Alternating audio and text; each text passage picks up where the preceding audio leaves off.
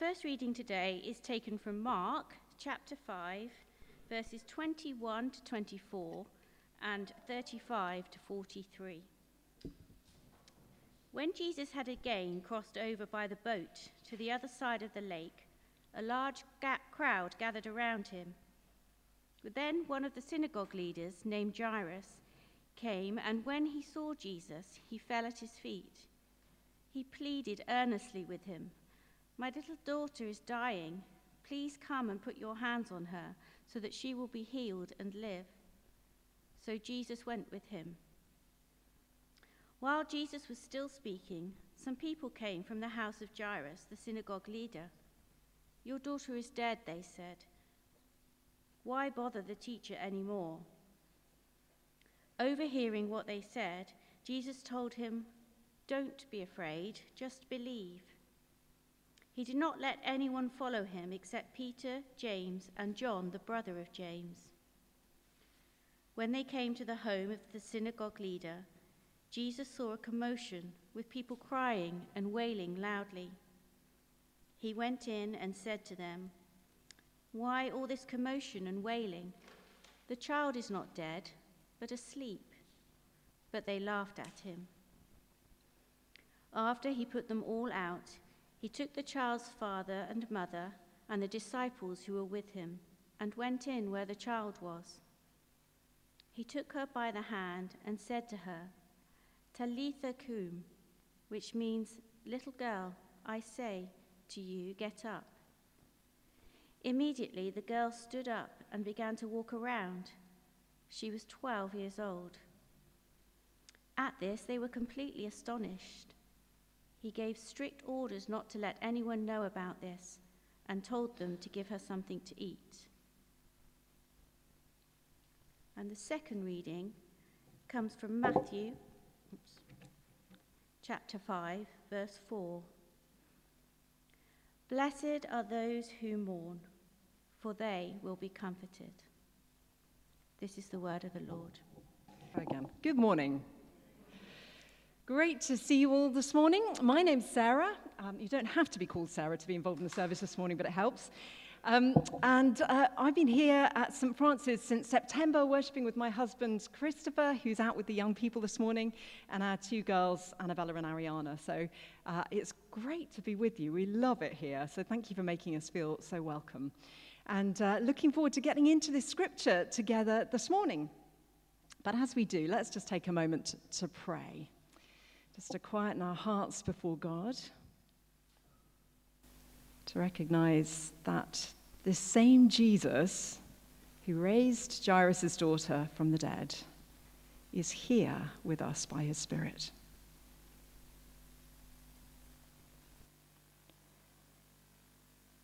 Come, Holy Spirit, we pray.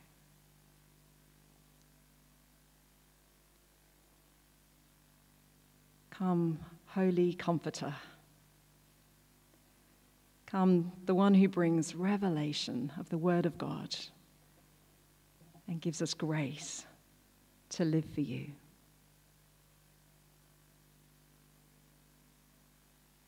Amen. So here we come to the second of these Beatitudes, these blessings that Jesus spoke of in his Sermon on the Mount. Give me a wave if you were here last week and heard Jean open the series. Yeah, quite a lot of you. So you will have heard him kick off with, "Blessed are the poor in spirit, for theirs is the kingdom of heaven." And Jean gave us some thoughts last week on what this word blessed or blessed means. And he said it means sort of happy, or it can mean fortunate. But I discovered this week that the Greek word was sometimes used as a sort of salutation. So almost in the way in which we would use congratulations when someone had just received good news. But what he says is, "Congratulations, you who mourn." That's a strange thing, isn't it? That is difficult for us to get our heads around. What can it mean? What does Jesus mean? How do we make sense of this? We're clearly going to have to dig a little deeper. But we're living in a world, aren't we, that is obsessed with the quick fix, the instantaneous. We're used to receiving everything straight away. Once you had to wait several days at least before you received a letter, and it was probably carried on horseback. And then came the introduction of the Royal Mail and the first-class stamp, and you have to wait a little bit less time for your letters now, although I did hear of one that was 89 years from when it was posted to when it was delivered. I think that's unusual. And then, after the kind of invention of that kind of mail, then we have the invention of email.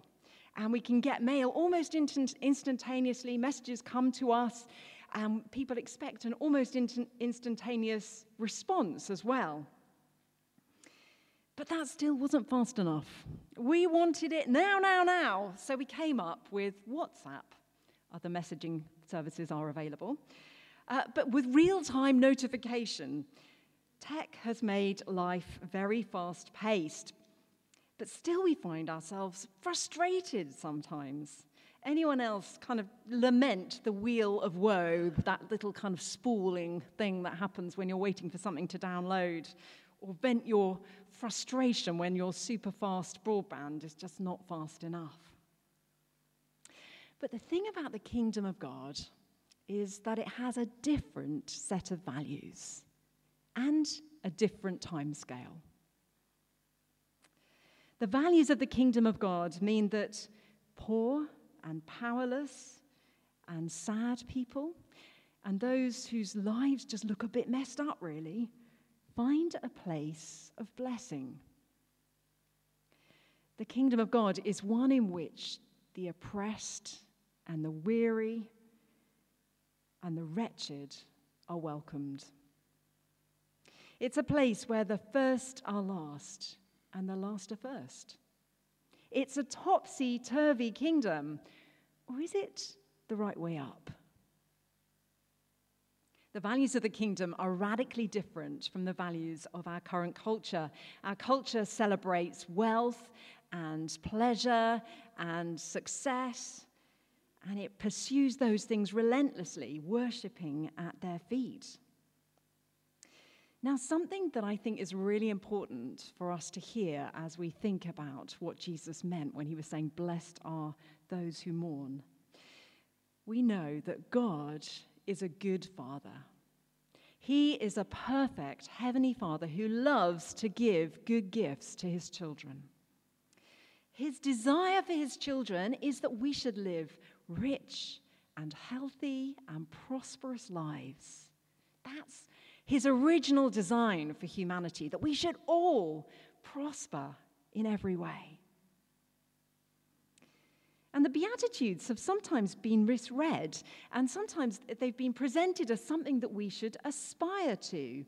And there are some things in the Beatitudes that we certainly should aspire to. We're going to be coming to those in the weeks ahead.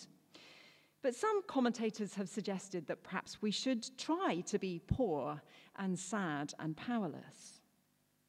But I don't think that that is what Jesus is saying at all. So think about it. If poverty was something good and would cause blessing, then we would be doing the poor a disservice whenever we try to help in any way.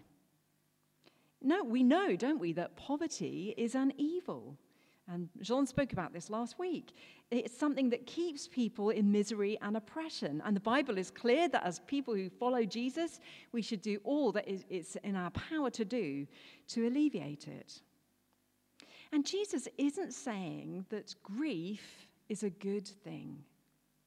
I expect that many of us, if not all, have experienced grief in one form or another. And it is among the most painful and desolate experiences of our lives. Perhaps you are here this morning and you're in the midst of raw grief. And you're thinking, there's no way that this is blessed. No, grief and poverty and sickness were not part of God's plan for us. They came into the world as a result of sin. They entered our experience when we rejected the loving rule of a Heavenly Father in favor of self-rule. When we gave the authority that God had over our lives to the evil one. They entered the world when Adam and Eve fell, and when we have followed their lead ever since. But please don't give up and get depressed. There's good news coming. Are there any gardeners here this morning? Oh, a couple of us, one or two. Well, I loved being in my garden this week with the sun shining. You can tell by the state of my fingernails. But one of the things I love about gardening is that often I feel God speaks to me through that process, and I start to see something more of the character of God through it. So in November, in the freezing cold, in the darkness, in the pouring rain, I was out in my garden putting these kind of little brown shriveled things into a bowl of muck. I was there with my secateurs cutting my roses back so that they just look like a stick coming out of the ground. And now I have tulips and I have roses, and it all looks amazing. There's growth and there's beauty and there's new life. And this, for me, is a very inadequate picture of what Jesus does in our lives. Look at the cross. We've just come through the season of Easter. We thought about the cross.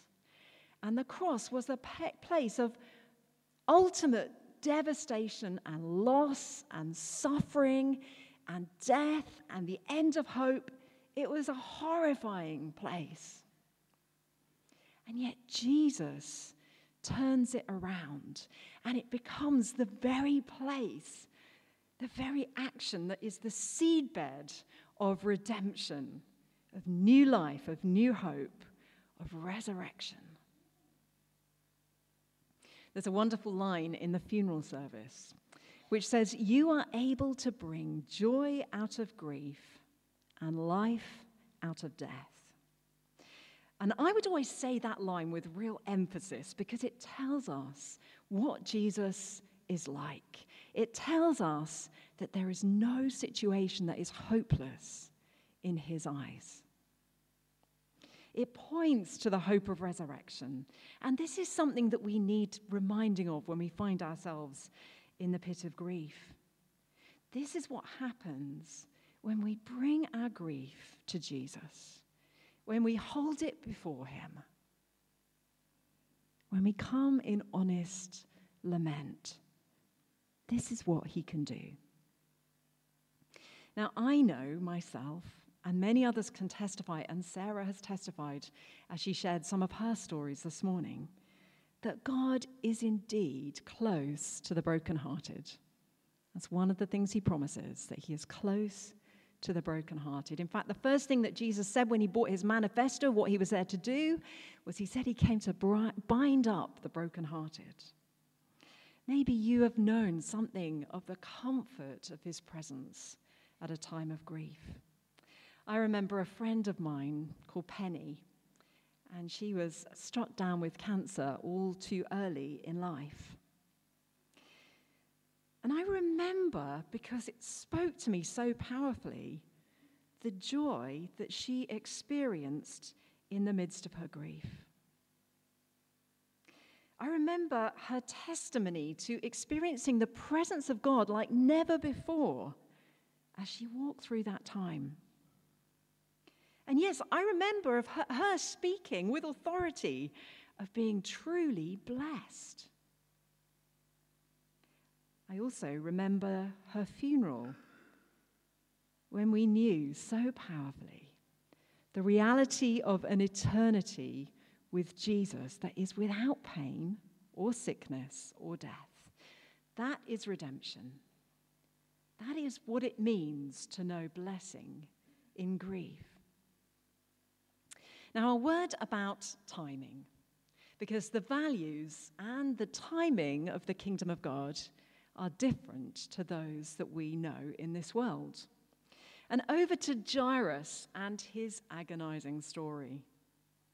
Now, Jairus is a person in a place of desperation. He is desperate for an answer now. There is no time to lose. This is a priority emergency call. His daughter is at the point of death.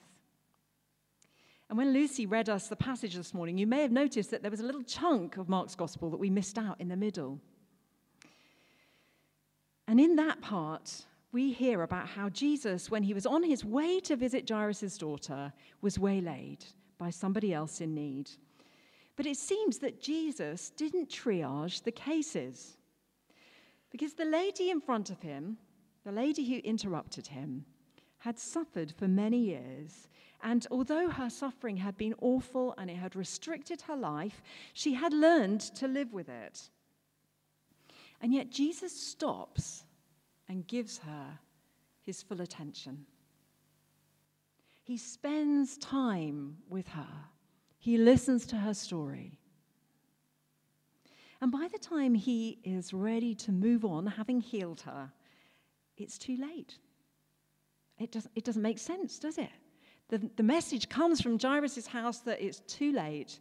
Don't bother the teacher anymore. The daughter has died. I wonder, have you ever had that experience where you have prayed, where you have called on the name of Jesus, where you have waited and watched and hoped? You've longed for breakthrough. And others around you seem to be getting their prayers answered. You know, they're getting the car parking space when they go to Tesco's. And you think, why, Lord? There's no change in my circumstances. That feels familiar to me. And you think, what are you doing, God? Why aren't you coming now? Can't you see the urgency? And we're in good company when we cry out to God with those things, because the Psalms are full of that. So often the psalmist says, "How long, O Lord? Can you not hear me? Do you not care? Why are you taking so long?" Jairus' little girl is dead, and it is the end of hope. Only it's not. Have you ever noticed that Jesus wrecks every funeral he ever attends? Like 100% of the funerals he goes to, he wrecks by bringing that person back to life. That's more evidence for us of the fact that death and grief are not in his plan for us. Jesus came preaching the kingdom and demonstrating it, showing us what the rule and reign of God looks like, showing us that those things were not designed for us to go through. And Jairus' daughter is brought back to life. The kingdom of God breaks in. Well, that's all very well for Jairus, you might think, but what about me? What about us? Now, I haven't experienced a resurrection yet. I've prayed for one. I believe it happens. I know it happens today. But most of us haven't had that experience. God's timing is different to ours. He sees things in the light of eternity. And so often we live with such a finite view of time. We see the here and now as all there is. When Jesus came, he lived among us, he died, he rose again, and the kingdom of God arrived forcefully in power. Nothing would ever be the same again. Things fundamentally changed because of the life, death, and resurrection of Jesus. The work of undoing all of the power of sin and death and the devil and their destructive effects in the world were put irreversibly in motion. And yet, we don't see that fully realized now. Notice that in this beatitude, Jesus says, "Blessed are those that mourn, for they will be comforted." It's in the future tense. There is a yet to come element of the kingdom. Yes, we can know the comfort of God in the midst of pain now. But one day we will know the comfort of God in the absence of pain. We have the promise of Jesus that the day is coming when all will be right again. And if we can trust and wait and live for eternity now, there will be so many more marshmallows to come. In fact, Peter, who was one of the disciples who witnessed the resurrection of Jairus' daughter, who was in the room when Jesus performed that miracle, he writes in his letter a few years later, that for a little while you may have had to suffer grief in all kinds of trials. And then he goes on to explain that these have come to shape us for eternity. You know, I've heard it said that our suffering can either make us bitter or better. And when we bring it before God, when we place it in his hands, he can use us to make us better, to shape character in us, to help us to see more of what he is like. And Jesus says himself, in this world you will have trouble, but I have overcome the world. Here is this promise that our present experience isn't the totality of reality. And that can be really hard for us to see. That's what it means to live by faith and not by sight. Time and again in Scripture, there is a reminder that there may be grief in the short term, but we have a better hope. In Psalm 30, we read this: those who sow with tears will reap with songs of joy. Those who go out weeping, carrying seed to sow, will return with songs of joy, carrying sheaves with them. Who sows in tears? Well, those planting bulbs in November, but far more profoundly, those that are hungry sow with tears. Those who don't have enough to eat. If you're hungry, it is an act of faith to place a seed in the ground instead of in your mouth. Because you want to eat what you're planting. That's why you weep. But you do it because you know that there will be a day of harvest, that the harvest will be greater, that one seed that you plant will be multiplied. This is what it is to live for eternity.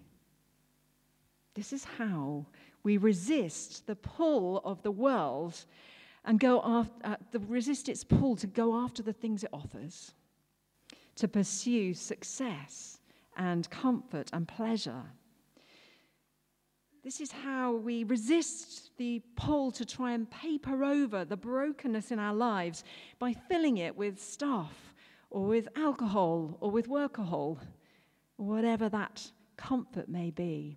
Those comforts remind me of the comforters in the story of Jairus' daughter. There were people in the room who were wailing and mourning. But when Jesus tries to inject hope into that room, they scoff and laugh. They have empty comfort to offer. But Jesus, the God of all comfort, always his comfort has hope.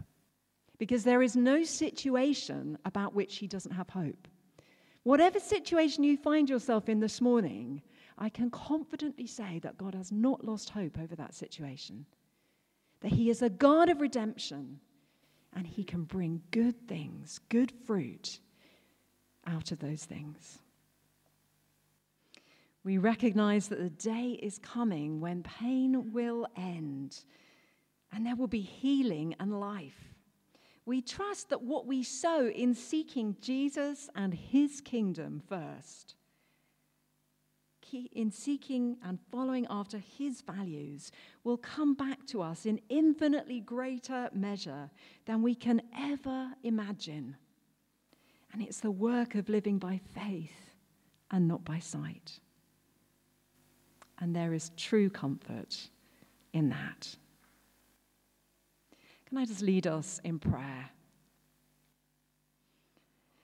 I just want to give you an opportunity today to bring your grief, to bring your mourning to the foot of the cross. To bring it before Jesus, the one who serves every single situation redemptively.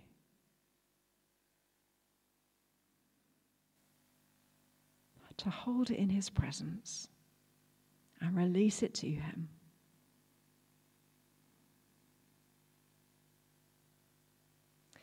Father, I thank you that you know every person in this room, that they are known to you by name, that their grief and pain are not hidden from you, but you see them, and that you are very near. Lord, I pray that you would draw near now, that you would bring comfort, that you would bring healing. Lord, that you would restore hope to every hopeless situation and every person in despair this morning, Lord. That you would restore the hope of the resurrection of Jesus Christ from the dead. Lord, we praise you that you are alive, that you live forevermore, and that those who put their hope in you will know resurrection, will not be disappointed. Come, Lord Jesus. Minister your loving kindness. Speak tenderly to us and give us that sure and certain hope of eternity. Amen.